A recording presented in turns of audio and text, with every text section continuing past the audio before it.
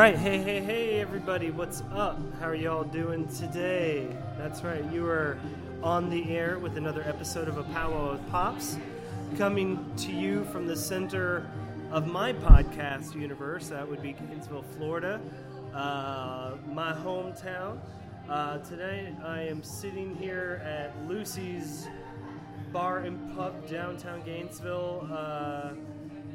Lucky enough to sit down with someone that actually had never really had a chance to sit down and talk too much, but as I worked at Common Grounds for about 8 years, I had seen this gentleman perform on many occasions, and luckily for me, those were the years where I actually quit drinking and I was sober, so I got to enjoy those shows a lot more than I did shows when I was younger around here, for sure.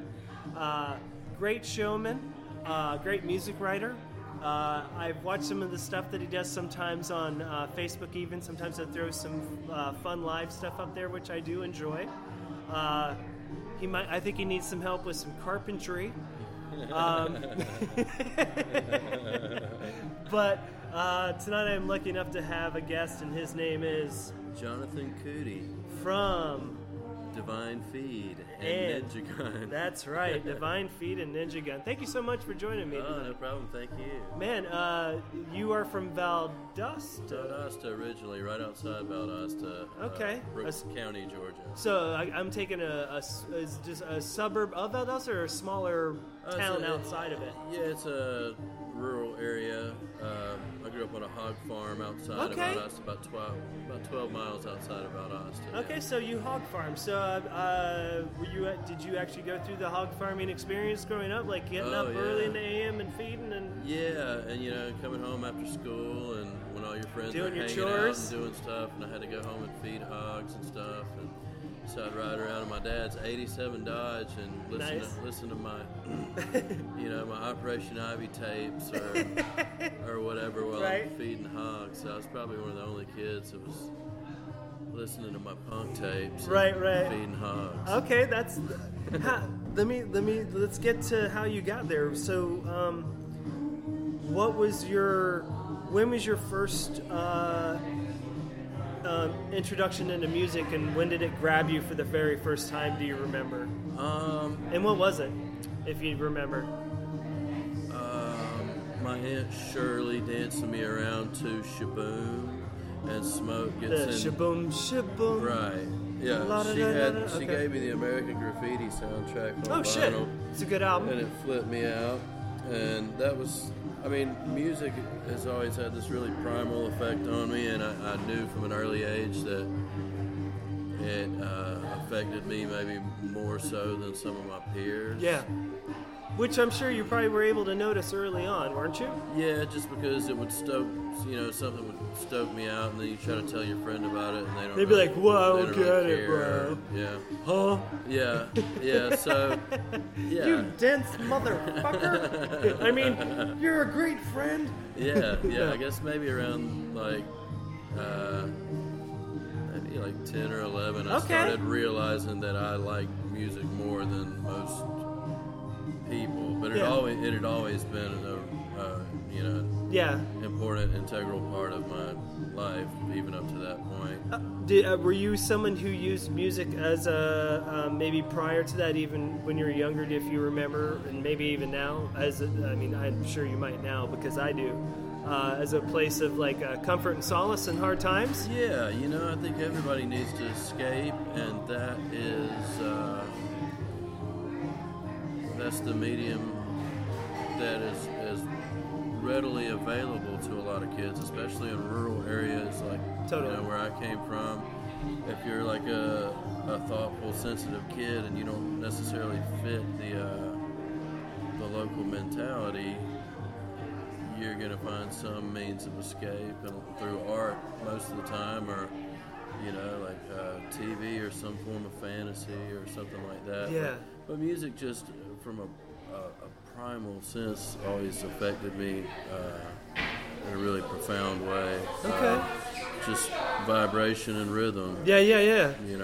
And the sound of the human voice. And what was the first shocking thing? What was you got the graffiti thing, but what was the first thing that you were like, that was like, holy shit. They like grabbed your fucking heart and was like, this is going to be your fucking shit. You know, like, was there any, then like, is that in your teenage years? No, I mean, I was singing in church. I grew up in a little Southern Baptist church. Okay, right on. Did the same? So I was like... mine was big, though. It was, it was too... Mega church? It wasn't mega, it was like 600, 700 people. Yeah. But like, we had like we actually had a General Bryant, like an actual ex-Confederate soldier that was in our church. Oh, wow. I mean, our church they had Klan meetings in it until the 70s, so it was like super Sarasota Southern Baptist, you know, like it had a history. It was in orange groves, you know, it was like planted in the middle of all these orange groves pretty much, which is a weird place to put a church, you know? Yeah. But churches are often fronts for that type of activity. Yeah, but I did some singing as well. So you did a lot of. Did you like do chorus and chord, like do all the different types of things? And I sang in like youth choir. Did you do plays? They did some stuff maybe around Christmas. I remember I was Joseph as a little boy. I played Vinegar Boy. Vinegar Boy? Vinegar Boy. That was the play. I was 10 years old.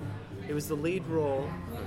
I sung soprano, and I had to sing a soprano piece all by myself with just the whole place dark and the light on me. Scariest fucking thing I ever did. And I took tap, jazz, and ballet back then, and I could do that way less scary than this shit, right? Yeah. See, it was weird. I always wanted to be an artist. They always made fun of me and was like, oh, you're gay. But my mom would put me in tap, jazz, and ballet, and all these other types of things where my dad would be like, in the 50s, this would be considered, you know, but it's like, and Vinegar Boy it's a funny character because it's the little boy at the cross who's given Jesus vinegar and water. Oh, for his wounds? Yeah, for his wounds and stuff. Oh, wow. And no one liked him because he had a big birthmark on his face. So they put a big birthmark on my face, and the Roman guards treated me like shit. Oh, wow. And stuff. And that was one of my religious... Sounds like psychic torture. If you only fucking knew, my friends, the wounds that I carry from that caca. Hey, you know. So maybe yours wasn't as hell, fire, and brimstone as mine, or did you do any? You guys have anything fun like that, or? Yeah, I mean there was some speaking in tongues, and there was. Okay, yeah, we had that sometimes. But it was, you know, like, I don't know, but when you're immersed in that stuff and you have been your whole life, that's just normal. That's what. No, it is your version of normalcy because you don't know anything. Looking back on it was so comfortable. Knowing that you went to a place 3 times a week. One of the nights was dinner with everybody. Right. Wednesday night dinner. Right. So it's an insular social experience. It's a good experiment as well. Tribal, and that's what I'm saying on the tribal aspect. Others, you know, everybody else that's not in your 3-mile radius that goes to that church is other. Yeah.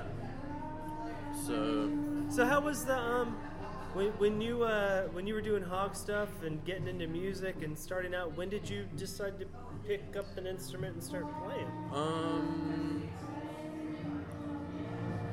I started playing, just, you know, my brother had a snare drum. He's 4 years older than I am, and I started playing just snare, tapping around on that as a kid. Like 32, 33? I'm 39. Are you really? Mm-hmm. You're holding yours good too, brother.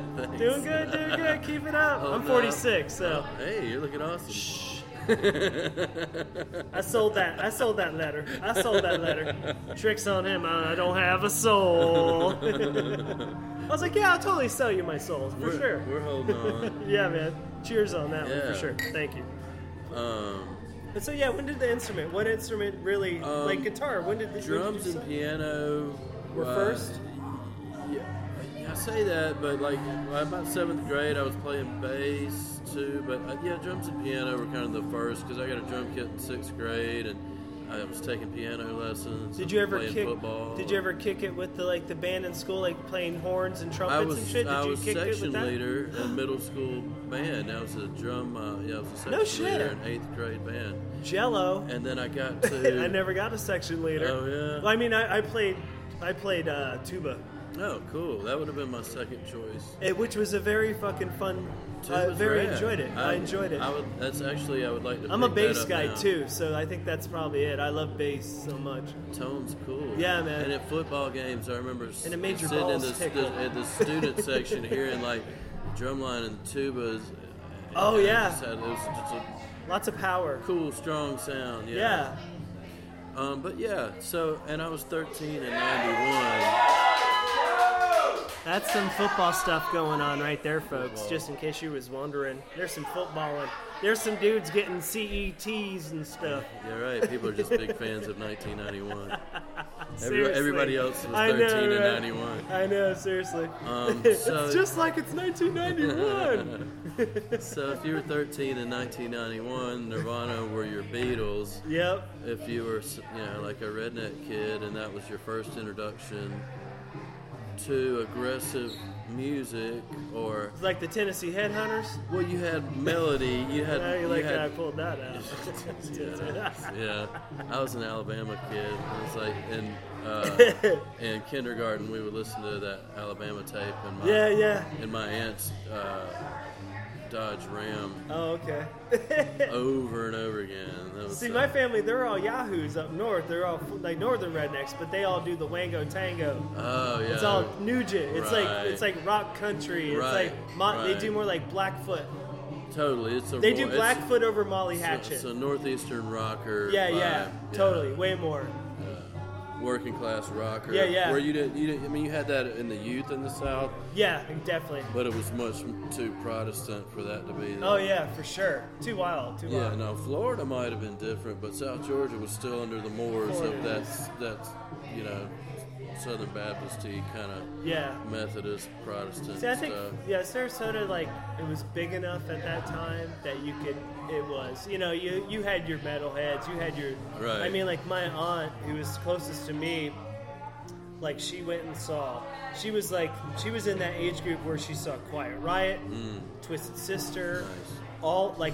pretty much all the good Iron Maidens, all the good Priest concerts, like from like '78. And all those to, bands like, knew their demographic, and they came to Florida and she too. knew, 'cause they dude, knew they could 78 draw. to 84. I mean, she hit them all, and she had the baseball shirts for all of them, like Nice. all the tour shirts. She actually brought me to my first concert, Injustice for All with Queensryche in Lakeland, Florida when I was 15. Nice, Polk County. Huh? Yeah, man. She got me drunk on Seagrams and got me stoned as fuck.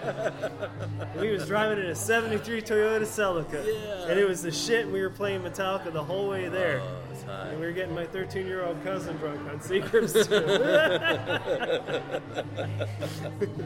Florida! Yeah, man. Florida! Hey, you know what? People talk shit, but Florida has way more culture, and it's way less pretentious, and it's people living authentic lives. Can I ask you, being from Georgia and being from a smaller, did you do like FF, like Future Farmers and all that I kind of was stuff? a 4-H kid. 4-H kid? 4-H wasn't as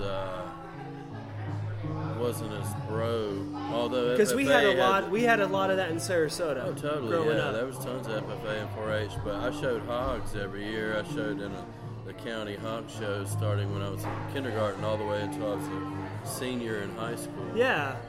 But I always did it through 4-H, but I was always super jealous. My brother had that sweet FFA jacket. That was the one to blue get, man. color with Yep, that yep. corduroy, man. The- That jacket is probably the biggest recruiting technique for It the was. FFA because it looks so dope. Yeah. No, it's true. You should do a Johnathan, like your I band, want it, man. and I make want- your own little, like little patchy kind of like, and with the four things and do your own thing, I'll dude. rip them off, man. I want to do a Ramones like seal, but the FFA seal. Yeah, that'd be awesome. Hot. So guitar happened when then?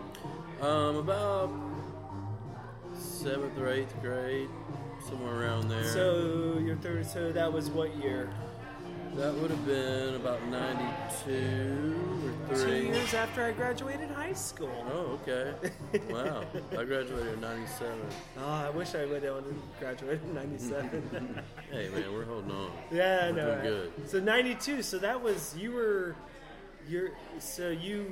definitely have country influences, and definitely '92. Oh, yeah. Definitely. So me, not a country fan at all. My grandfather, even old stuff like Hank Sr. I can listen to Hank Sr. and Patsy. Most people's I think it's because conception of country is modern pop country. Yeah. Well, my grandfather, that's all he listened to, So pretty much. And I think that might, like, I could handle negative connotation. I could handle Johnny Cash for sure, 100%, because that's one thing. My grandfather, it's weird. My grandfather was a very odd man. He believed in, he didn't like you if you were a different race, but he believed that you deserved a fair fucking chance. Mm-hmm. You know what I mean? Gotcha. You know what I mean? He's like, there's no reason why you shouldn't get a chance because, I mean, I grew up poor. He knew he grew up poor. He knew where he came from, so he knew what poor was. Right.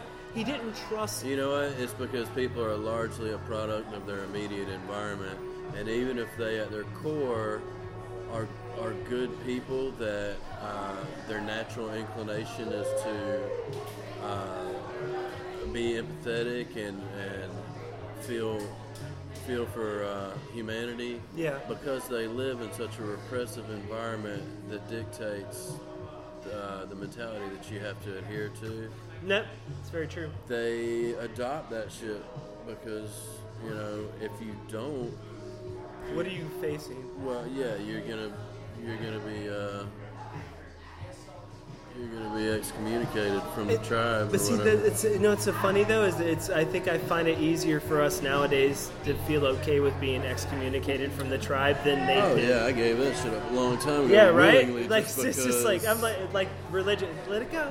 Yeah, man. I was like, you can't live. There's so many. That's the sad thing about people from that area, because I know of people that are smart enough to see beyond that mentality and that paradigm, but it not only takes the ability to see it, it takes the courage to not be that and to actively be yourself at all costs. And that a lot of times that might mean, until there's enough of you to form or a decent enough sizable crowd, you might be a minority, but if you're a brazen minority like that, it's gonna embolden some other redneck people. Kid down a dirt road to be like, hey, you know what, I feel that way too. Yeah. Because I'm not gonna apologize for what feels so natural and logical and rational to me. I mean, because there ain't no lie. I mean, my accent, I'm a hick. Even though I was born in New Hampshire, I grew up in Florida. You know, like, you can't deny the fact. I'm not the brightest hick either. I was not a school hick. I was the party kid who wanted to be different kid. Yeah. You know what I mean? I always got along with cool people that were cool with me. It just seemed. It didn't matter where they were. It was kind of like SLC punk. Yeah. You know, you had the normal kid with the polo shirt on, who was cool punks. with punk kids, and then you had the weird kid, and then you had the goth kid, and then you had the gay kid, and then you had everybody, and no one gave a shit. It's like everybody just hung out and was fucking cool. You know? And our early days of touring with Ninja Gun, the scenes that I liked a lot, that I related to the most, were like Pensacola and Chattanooga, because those kids, you could tell that they might have gotten out of Wednesday night church and come to the punk show. Oh, totally, for sure. And their Baptist khakis, dude, and their polos. And I was like, yeah, man, that's how it is about us. These kids come out of sticks to go to the punk show, and they get their mind blown somehow, and see that you can express yourself somehow, and it doesn't have to adhere to whatever your daddy or your granddaddy like gender roles and norms of what a young man in that social environment, what's okay to do. Because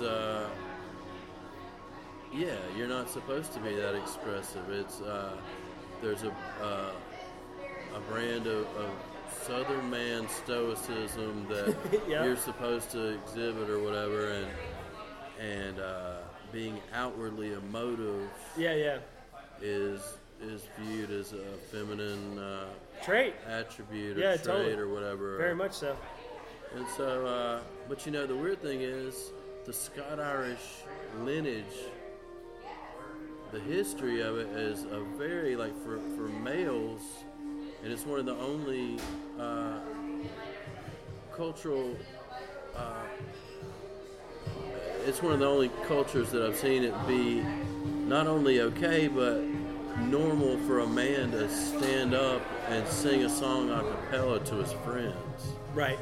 And I get it. In almost any setting, not just in a pub, but just people just randomly burst into just song. Dude, like. So it makes me wonder, within a generation or two, like whatever repressive social mores of the Southeast were able to wipe away the cultural norm of that beautiful Scot-Irish tradition of just bursting into song with your friends. Yeah. You know? No, totally.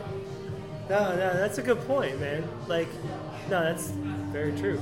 That's a very, I mean, my one side of the family's, I think they're Scottish, the other side's Irish, so that would make sense. Yeah. Yeah, I'm a weird mixture of like Scot-Irish and German and Cherokee. I think my wife's we're gonna do that 23 and... Oh, cool. Because I don't know who my real dad is. Yeah. So it's like... It'd be interesting. Who knows what the fuck that is, you know? Because cool. she's never even told me what he looked like. Like, there's no information about him at all. Like, it's a mystery, dude. Yeah. Like, it was what this dude, the fuck was he? Yeah. You know? That'd be cool. I know, right? Out. To figure out, and then all of a sudden they're like, oh, he died at 45 because of bad heart. And I'm like, oh, shit. No. Oh. Well, so 7th, 8th grade, you found the guitar. Yeah. And Did you start writing music right away? To some degree, but I think I didn't experiment with writing my first songs until maybe my senior year of high school. Okay. Because I'd started. No, that's not like true. You were playing with radio, you were playing with records and stuff. Yeah, I grew up playing along to my stereo right beside my drum kit. So you just used your ability at reading notes on the piano to help with the guitar I played stuff, by ear. I guess? With guitar, I found my dad's old Silvertone acoustic folk guitar that he had ordered from the Sears catalog in like 1964, and used to try to woo my mom. And I don't think he ever, he wooed my mom, but I don't think he ever learned to play guitar. Yeah. He just sat up. And your mom's like, it wasn't the fucking guitar. So I found it, at some point the urge to play guitar must have hit me, and I was like, oh, I think there's one, hanging out on the top of my parents' closet. So I walked in there, and it was, it's just... Shotgun fell, hit your head, you grabbed the guitar. Hold on. But it was just missing strings, and it was just an old folk guitar with nylon strings. Oh, just very...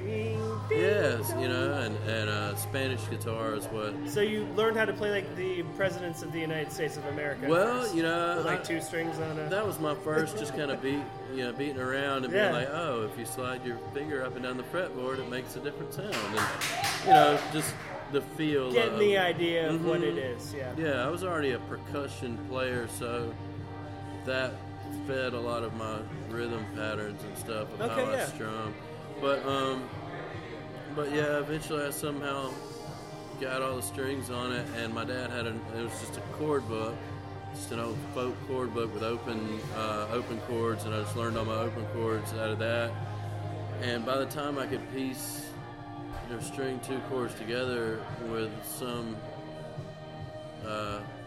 ease or whatever, I was already had the inclination to start writing and singing melody, because I never cared to be a shredder. I just wanted to be able to get like a song out, and singing was my primary motivation. So I always kind of viewed whatever other instrument I was playing as accompaniment, maybe, and wrote from that perspective. Yeah. All right. So by high school, I was in a band called the Bleeding Gumdrops, and we were kind of like a redneck Ramones band that wrote songs about Waffle House. Do you think a lot of just the way that you grew up had a lot to do with how you wrote your songs, do you think? Yeah. Like musically and everything like that? Yeah, and it was only... with that mixture of what your lifestyle, how you grew up, and then that mixture of punk in there? Totally, yeah. Well, it wasn't until later on that I was asking myself, I remember laying on the couch and I was like, I wonder where my impulse to write melody or how that became what my ear enjoys, like where that came from. I was like, oh, dummy, you grew up singing out of the Baptist hymnal, which is all basically Irish folk songs. And then you just listen to everybody and figure out where you're supposed to be at, or where you feel the most comfortable in singing in a large group like that. Just the idea of the rise and fall of melody and how that equates with what's being said in a song. Right. Making the vocal inflection match with semantic meaning maybe of words or something. And as a music listener now, I don't really care about semantic meaning so much. When I write, I do, but when I'm listening to music, it's more like how the syllables and phonetics like hit my ear maybe, and the melody and stuff. And then if the melody's good enough to keep me around, then maybe some semantic meaning of lyrics might seep in, and like, oh, cool, that's another layer of enjoyment. Right. But it has to get me, that melody has to be good enough to get me past that level and stick around for repeated listens. So, like, you know, semantic meaning might reveal itself too. Right. So, but as a writer, though, I care about that when I'm writing. But you know, like when I'm singing, I care more about the way a word sings, I guess, more so than what it means. Do you find yourself someone who's trying to give someone enjoyable music, or someone who's trying to do that also, maybe give some sort of message or ideology that you feel? I mean, it's really dangerous when you start like proselytizing and. I mean, but that's the difference. I grew up in Florida. I do not know what the fuck that word. Well, what's that? That's like a college word. Preachy. Okay, no. Trying to get. Oh, you're trying to be on the soapbox. Yeah, trying to get a message across. But see, that's the difference in punk and, like, you know, I've been trying to write an indie rock record for a long time, but just because you're so disgusted with the quality of modern life. Right. That disgust and indignation seeps into your writing. And you have to be really careful, because I think as a music fan and listener, it's hard to inject enough art into that to make that overpower some preachiness. Now, it can be done right, and it can be done in a sonically, aesthetically pleasing way, but I just like things maybe a little more obscure. Right. I don't like super literal things. That's why pop country bothers the shit out of me. Is because rednecks like. Are you Dwight Yoakam? Oh yeah. See, that's who I can listen to. Oh, Dwight's the real deal. That's the guy. That's the only. Him and Lyle Lovett are the only two. Like, Dwight has weathered every fad that Nashville has called country music. I love the way he dresses. Oh yeah, well because I'm a denim guy. He's sharp, and those songs, he's been writing the same song for like 30 some odd years, and every fucking one of them is good. Yeah. Because he can write a melody, and his voice is fucking sick as shit. His voice is great, and he's got great control, and he has the necessary idiosyncratic and character-filled voice that the ear is like, oh, that's good. Yeah. And just great melodies. And it's familiar. Mm-hmm. It's fucking familiar as shit. Right. And it feels It's right. one of those things where he's taken a few primary influences and let it filter through himself naturally. And so when he goes to write, he's got all those cool, honest colors to paint with. And when people listen to it, they're like, where have I heard this before? Yeah. And what they're hearing is probably the Creedence that he fucking loved, and the Buck Owens that he loved, and all these things that you love too, but you're hearing that sucked in through him and then spit out with some degree of perspective. I mean, because like I definitely was, Hee Haw was on the television constantly. You know, like I got the old dudes, you know. I mean, the old stuff, yeah. I mean, I guess I would have to say, to be fair, anything after 1970, I get lost with country music a little bit. Yeah. I get Chris Christopherson. I get Willie Nelson. Pop and shit. I get all that stuff. Neutered with strings. I get Bocephus. Believe me, I get it. I get Charlie Daniels. He was my first concert in '85 when I was a kid, and he was so fucked up that he fell off the bar stool after. And this is like at the Tallahassee Leon County Civic Center. Yeah. It's a big show, and it's just him and like a couple other douchebags sitting on bar stools on this huge stage. And I remember my mom and dad took me, because they're not like, super music fans. They probably had a couple of friends from church that might have been a little bit more musically inclined. Redneck or hip more to music. And I remember my mom saying, "You want to go see Bocephus?" And I'm like, "Yeah, okay, whatever." And so I remember going, and we drove all the way to Tallahassee, which was like an hour away, and watched him fall off a bar stool, and I was like, "Oh, I guess that's music, or that's live music." Can't wait to start doing that. Yeah, no, looking back, I guess that did inform me. But no, it's very informative, actually. If you get to a... He's a racist piece of shit. Oh, yeah, right, totally. He's a bank shot. He's nothing like his daddy. Oh, his, are you fucking kidding me? Hank 3. He had half the character. Yeah. I met Hank 3 one time. Or the content. Yeah, totally. Decent songs.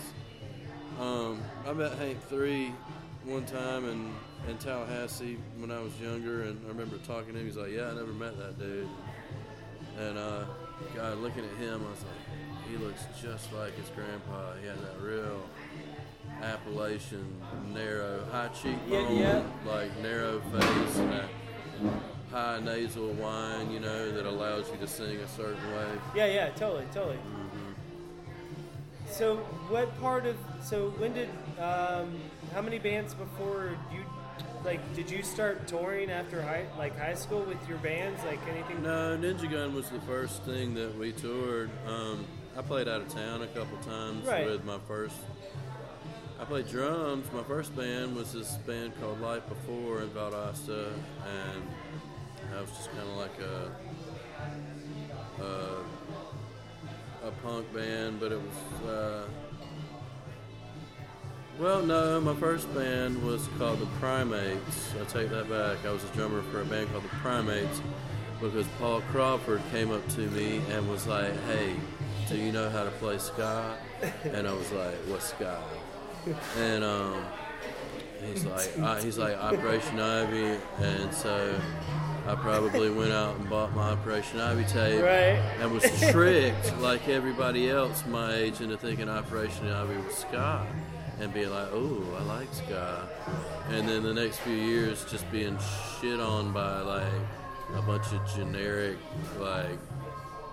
non-aggressive, non-rock and roll, upstrumming, just really boring upstrumming or whatever. Right. Look, I mean, I get the appeal. You can dance to it. There's always a market for danceable music. That's right. And if it has good melody, I could still dig it or whatever. But my point being that a whole generation of kids was tricked into thinking that Operation Ivy was what ska was. Yeah, and it was not.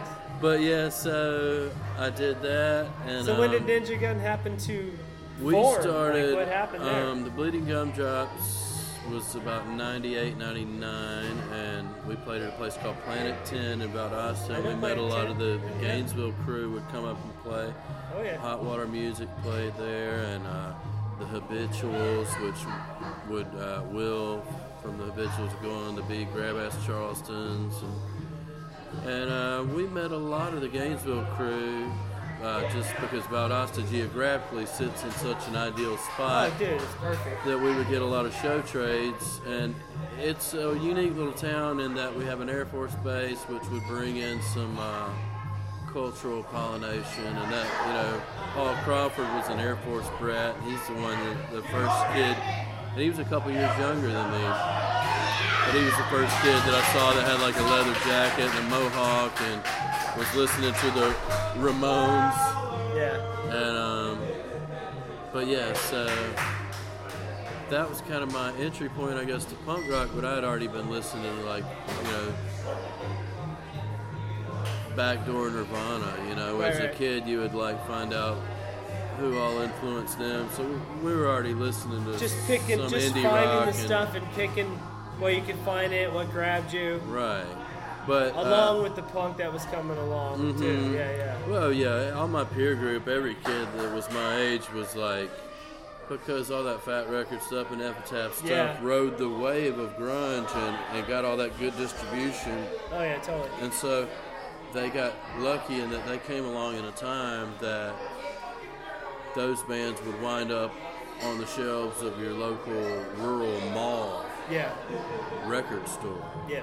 So some kid, theoretically like me, could come into some corporate like mall CD store and be like, hey, what's good, and maybe get turned on to like some punk rock just because sheer access, having access to it. Yeah. But I saw with it when I was 15. I saw Nirvana. That was when that was a month or two before Kurt died, and the Breeders opened for him on the Last Splash tour. Yeah. And I want to say it was the Meat Puppets, the Breeders, and Nirvana. That's a good one. And I was like 94. It was January of 94. In the morning, see the smile upon the face. Within a year's time, at Tallahassee Leon Civic Center, I saw that show, and I saw Smashing Pumpkins. I think Jawbox was opening, and then I actually did saw an Stone interview Temple with Pilots. Kim Coletta. Oh yeah? Yeah, from Cool. Jawbox. Wow. Last year, yeah. That's cool. Yeah, it was a really good interview. And yeah, Stone Temple Pilots, and I forget who opened. Was it Red Meat, maybe? That might have been the band's name. But anyway, point being, enough bands had achieved a big enough size that were like indie rock and punk bands that like my formative, like, 13, 14-year-old experiences were like these big arena shows. Yeah. And that had kind of gone away, I think. And I think kids of the 70s and maybe early to mid 80s, a lot of their formative like music consumption experiences were these big arena shows too. Yep. So there's something special about that. I mean, I love the immediacy and the intimacy of playing a small show. But it's a whole different art form to see a band be able to enrapture thousands of people at one time. There's something powerful about that. So I've never like denigrated that definitely. that medium. You can't. There's a power there if you're able to grab the attention of that many people and hold their attention. There's something you're doing. Yeah, because I've always had a short attention span. I don't like to do the things that I like to do for more than like 20 minutes. I know what you mean, for sure. So Ninja Gun, you guys got together, started touring, what, 2000-ish, 2001, 2002? Okay, so the Bleeding Gumdrops stopped in like 99 maybe, or 2000, and maybe I was just writing for a year or two, like acoustic stuff. And some good plays going on. And Jeffrey and I are cousins, the drummer for Ninja Gun, and so we learned to play together. Okay. He learned to play drums to me playing guitar, to me learning to play guitar. Okay, I got you. And so and he was the drummer for the Bleeding Gumdrops also. Okay. That was my first play guitar and sing Yeah. And so when that ended, we went to Valdosta to see this little band called Caspian, and they're an instrumental band, and they sounded like a little bit like Tortoise, that type of instrumental stuff, and we thought that was a really cool, thing coming from a couple 15-year-old little redneck kids. And Thad and Jake were childhood friends that grew up together in like a really charismatic church where they danced in the aisles. And and it's kind of like the 70s Jesus freak stuff. But so we had similar backgrounds, and we were two sets of friends. And Jeffrey and I were just really amazed that these two 15-year-old kids were playing this really dynamic instrumental music, which is, you know, when I was that age, I wanted to bang out some chords and be loud and aggressive, and we were just really intrigued by these young kids that could practice such restraint with the type of stuff that they were playing. And so we poached them from Caspian and went out to the music trailer in Brooks County and practiced. And we decided to do something, and that became Ninja Gun in like 2002. 2002, okay. Folks, he's a professional. I had to go blow my nose because I was about to sneeze, and he kept going. So just throw some props out there because he did a very good job.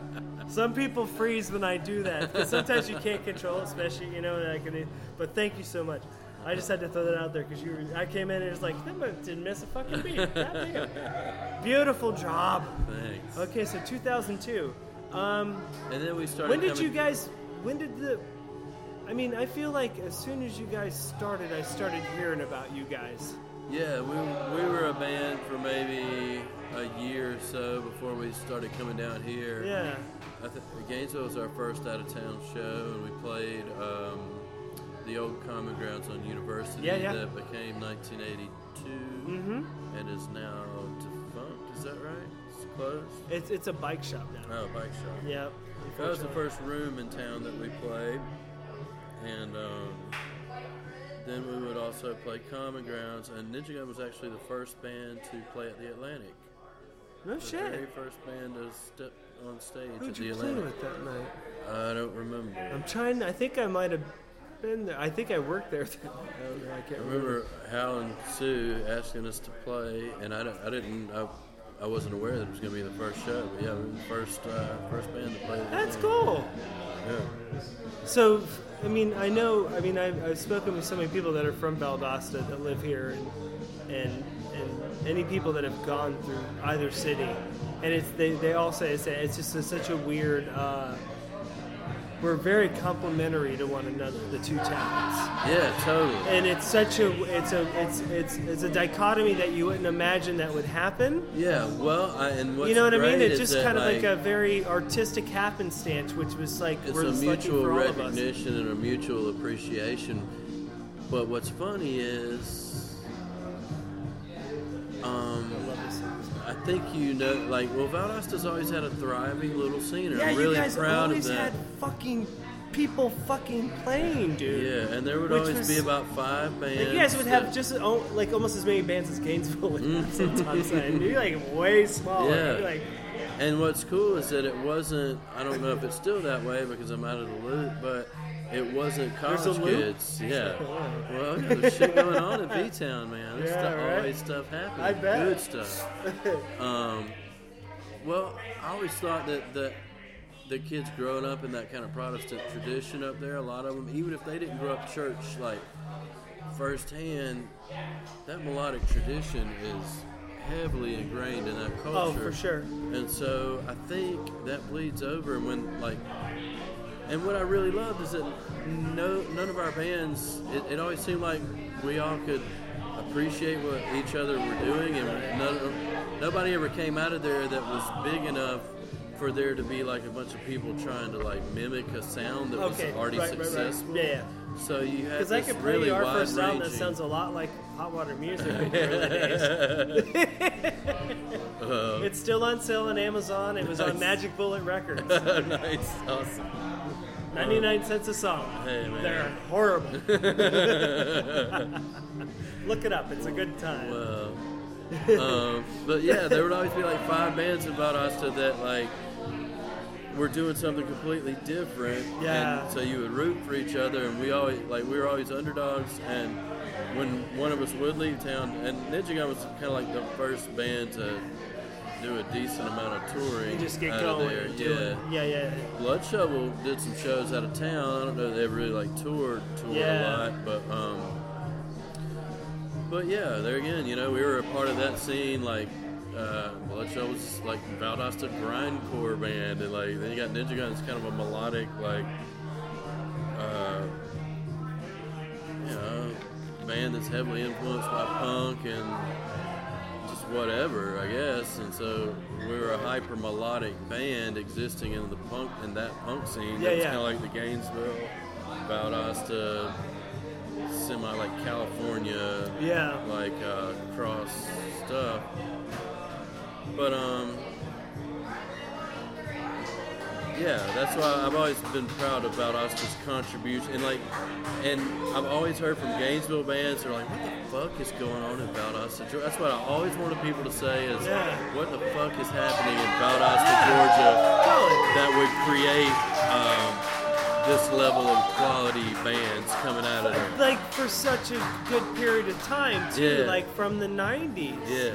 From the fucking 90s, you know what? There were bands... 20 fucking years ago, you guys were doing that shit, too. There were kind of some grungy bands that would play in Drexel Park that were my brother's peer group that I was aware of, that weren't punk rock necessarily, but they were that time and influenced by that time.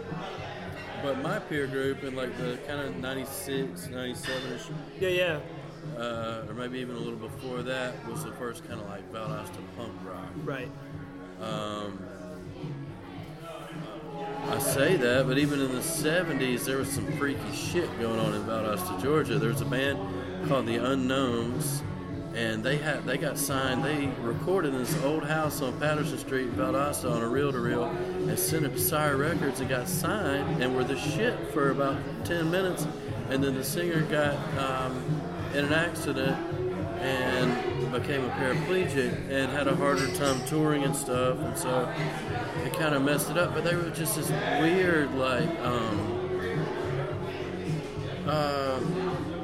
I don't even know how to describe it, but just like good ass songs. There's check it out when you get home. There's one called Don't Get Angry, and the name is The Unknowns. The Unknowns. I've heard of that band. There's probably like there might be a bunch. So The Unknowns, and what's the name of the song? Bruce Joyner and the Joyner. Okay, I'll look it up. And The Unknowns.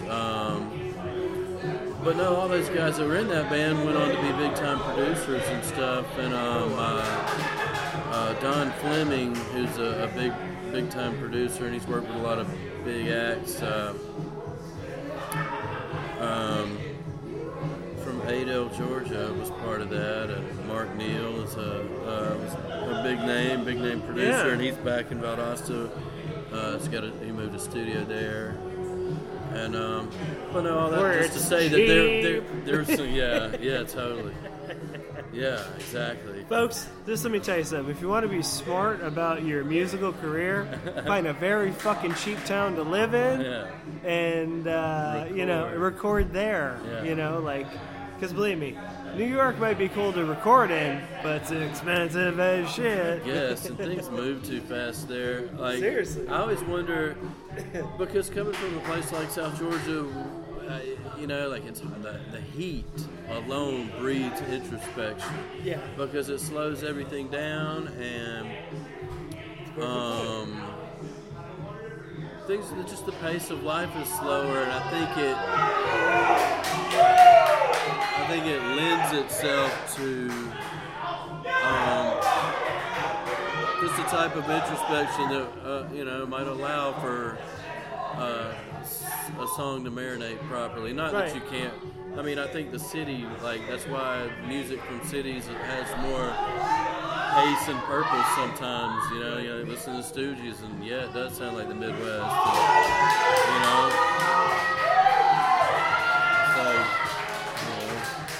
The Ramones and Johnny Thunders do sound like the Subway, Right. Yeah, totally. And in the same vein, I think there's a more stretched out melody and that type of elongated vibe with Southern punk rock, because that's just the foundation of it. That's how people speak. I think it all comes down to the language of the area. And you can tell, with the Northeast, people have really terse, quick speech. Yeah. Really purposeful. And same with like the Midwest or something where you have that really heavily Germanic speech, and maybe that lends itself to a real syncopated like Minnesota, Chicago, totally, all those areas. Totally have their own like and we don't have to talk about California. Yeah. Self-explanatory. Yeah. Whatever they're doing out there. Yeah, everything. Well, people would always ask, like, why don't you move somewhere where there's, like, a more recognizable scene or whatever. And Valdossa's pretty fucking recognizable, though. Well, yeah. I mean, my thing was, when you're driving down I-75, you're going to go through Valdosta and you're going to see that sign. And why not have Ninja Gun be the only thing that you know about Valdosta? Exactly. Or it's a recognizable town name, and a lot of people see it just because of geography. And plus, why would you want to be from?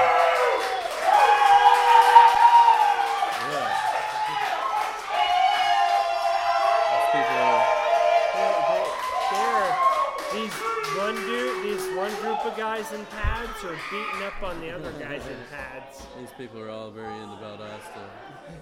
Completely. See, you can't even say Valdosta with everybody freaking out. They're definitely not watching a football game. They're just listening to us talk. It's a good audience. Thanks, guys. Yeah, thanks, guys. I mean, this will be the one time you'll get a live interview like this. So just take it in, soak it in. So, folks, just in case you're wondering, that was for us. So, okay, Ninja Gun doing that. So, what do you got working now? What's the? I'm in a band in Athens, Georgia, where I live now, called Divine Feed. Athens, Georgia, man. Now, what made you worky kind of stuff, or just life changing, or? Yeah, some of that. Troy and I were living on Northwest 4th Ave here in town. Yeah. And the house that he had been living in for years, and I had been living in for just a few months, or maybe, I guess, 6 months or something with him, got sold, and the new owner jacked the rent up from $800 to $1,400 a month. Fucking twatter. And so we were like, F this S, let's jump ship. Yeah. Because he had been in town here for a long time and wanted to move to Atlanta, which he did, and I moved to Athens. Right on. Yeah, because it was always somewhere that I, kind of wanted to live and experience for a little bit. And, yeah, I mean, that town is built on art and music. Yes. I've never seen another town that has so much of its local infrastructure based around art and music. Right. And Gainesville's great, and there are the realest music fans here, but there's just not as much infrastructure. Like when I go to work with my water job up there, there's a vinyl pressing plant in the same building as me. So whenever I record something, I can just go to work one morning and watch my record being made. Holy fuck. Right next to me. And so, yeah, it's like, it's kind of a dream spot for an artist, just because, or especially writing the type of songs that I do. Yeah. That are kind of these melodic, whatever, weird redneck indie rock or whatever, Yeah. Yeah, there's just a lot of infrastructure there for that type of stuff. Can we touch on something? Because Sure. I'm curious, because like I noticed you said redneck a few times, and I say hick. Do you feel? No, it's not derogatory. Not derogatory. I'm saying Can be. It's a way. I think the way that you're using, the way that I'm using it, we're trying to explain to people that there are Southern people that grow up in the South that are redneck and hicks that listen to punk rock music. Yeah. And are Southern just because they're Southern. Right. And they pick up certain traits and ways of being, but that doesn't make us what most people like Mississippi burning redneck or hick. Like people like that's the one thing. Rednecks. Yeah, we're different. Like that's what I'm trying to like. It's kind of like that's why the first Clutch album is my favorite. I call us Radnet. That's why I love the first Clutch album. Yes, I'm a New World Samurai, but a redneck nonetheless. That's fucking a brilliant line. Well, we're New World Samurais. We're the first generation of nonetheless. kids that are globally aware, but from the South. Yeah, but from the South, and so we have. And we were lucky enough to have the ability to learn that too. Right. Because a lot of people we know don't have. They didn't make it out. The cognitive ability to learn it. Right. You know what I mean? Well, that whole culture is built on blind faith and horse blinders. and accepting the local mentality and theology. Because it's just what you do, and if you don't, you're not part of the group, bro. Yeah, you're ostracized. Yeah, you're not in the tribe if you don't do what we said. But shit, man. I'm not going to keep you any longer. We hit 55 minutes. Oh, wow. Cool. It was that fast. Well, yeah. We're going to talk again. This will happen again. I don't want to take any more of your time. No, I haven't had fun. This is awesome. I appreciate you doing this very much. Oh, thank you. It's cool. As someone who is a fan of music, I appreciate your artistry. I appreciate everything you've done for art and what you've given to us here in Gainesville over the years. Well, thanks. Gainesville's it made us. We were some redneck kids, and we came down here and didn't look anything the part, and people judged us based on the merits of what we were doing. I think that's what people misunderstand about Florida and some parts of Florida. We're not as judgmental. A lot of us, the new Renaissance folk, aren't judgmental like most people would think. Florida's full of rockers, man. Yeah, we like to rock and we like to have a good time. I've been to a lot of places where people work really hard at being weird. Yeah, and they're self-consciously weird. Even though we're all weirdos, they try. Florida is authentically weird and beautiful because of it. It's because we're a state of artists, really, I believe. Yeah, like I say, we're all on the run from something. Yeah, that's what Florida is. That's why everybody homesteaded in this motherfucker, man. It's a prison. Get the fuck out. South Georgia and North Florida, it was a prison. It might as well be Australia. And Utah is the Africa for white people. Right, yeah, that's why we got so much flavor. I heard that joke the other night. Somebody said that on a podcast, and I thought Utah is the Africa for white people. Oh, wow. I was like, that's the funniest fucking shit I ever heard in my entire life. Utah is the Africa for white people. I can see it. They're multiplying. Yeah, they breed. They don't fuck around. Many wives. Reproduce and multiply. Almost the same idea as tribal ideology, too, in Africa. With the wifery. Huh. Because some tribes, you're allowed to have more than one wife in some African tribes.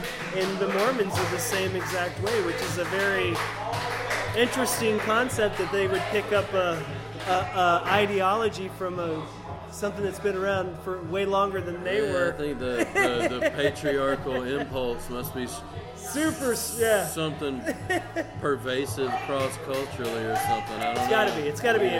It's inbred, I guess, in men, I guess, in a way. But no, thank you so much for doing this. Tonight you will be playing a show here at Lucy's. Mm-hmm. And this actually, I'm going to be putting this up tomorrow night on my podcast. At some point soon, Divine Feed's going to have a record. We're recording it with Kyle Spence. He's the drummer of... Perfect.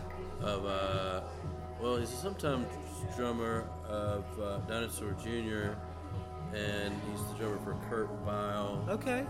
And he is a super talented engineer. Okay. And we're recording in his studio right now. I'm really curious to hear. I can't wait to hear what you're doing. They're shaping up really cool. I like them a lot. How many people in the band? We're a three-piece. It's me playing guitar and singing. So fun. Could be so hard. Yeah, you know. In many ways, it makes you become more artistic. It makes you try. Probably opens you up a little bit more too. Yeah, a little bit. Unless you're going for the open air, trying to let the air speak kind of stuff. Kind of tight little pop songs. Okay. And there's not like there's no solos. You said pop songs. My nipples are hard. That's all that matters. But yeah, I don't know what it's going to be called yet. But the band is Divine Feed. So hopefully sometime this year might be early 2019. Okay, so if people are looking for your music, where can they find it? What are your social media? I'm on SoundCloud. I just put under Ninja Gun or no. This is Coody-1. Coody-1. COODY Okay. -1. You Instagramming it or Twittering it and stuff too? Cuckoo Coody at Cuckoo Coody is my Twitter and Instagram handle. You got the Cuckoo Cooties. Yeah, so hit me up. Yeah, you guys check the stuff out. Say hello to him. Give him some feedback on the interview. Tell him to interview with someone who's got more talent next time. Whatever. And no, man. Again, I appreciate your time and everything that you've done today. And have a good show tonight. And the best to you, because I know it's going to happen. Awesome. Thanks. Appreciate it, Johnathan. Yes, sir. Thank you. You guys take care. Take care of one another. # Blue Lives Murder. And put down the guns. And take care of one another. Look out for one another. If you can lend a helping hand, please do. Pay it forward any fucking time you can. And just take care of one another and be kind. All right, y'all. Deuces.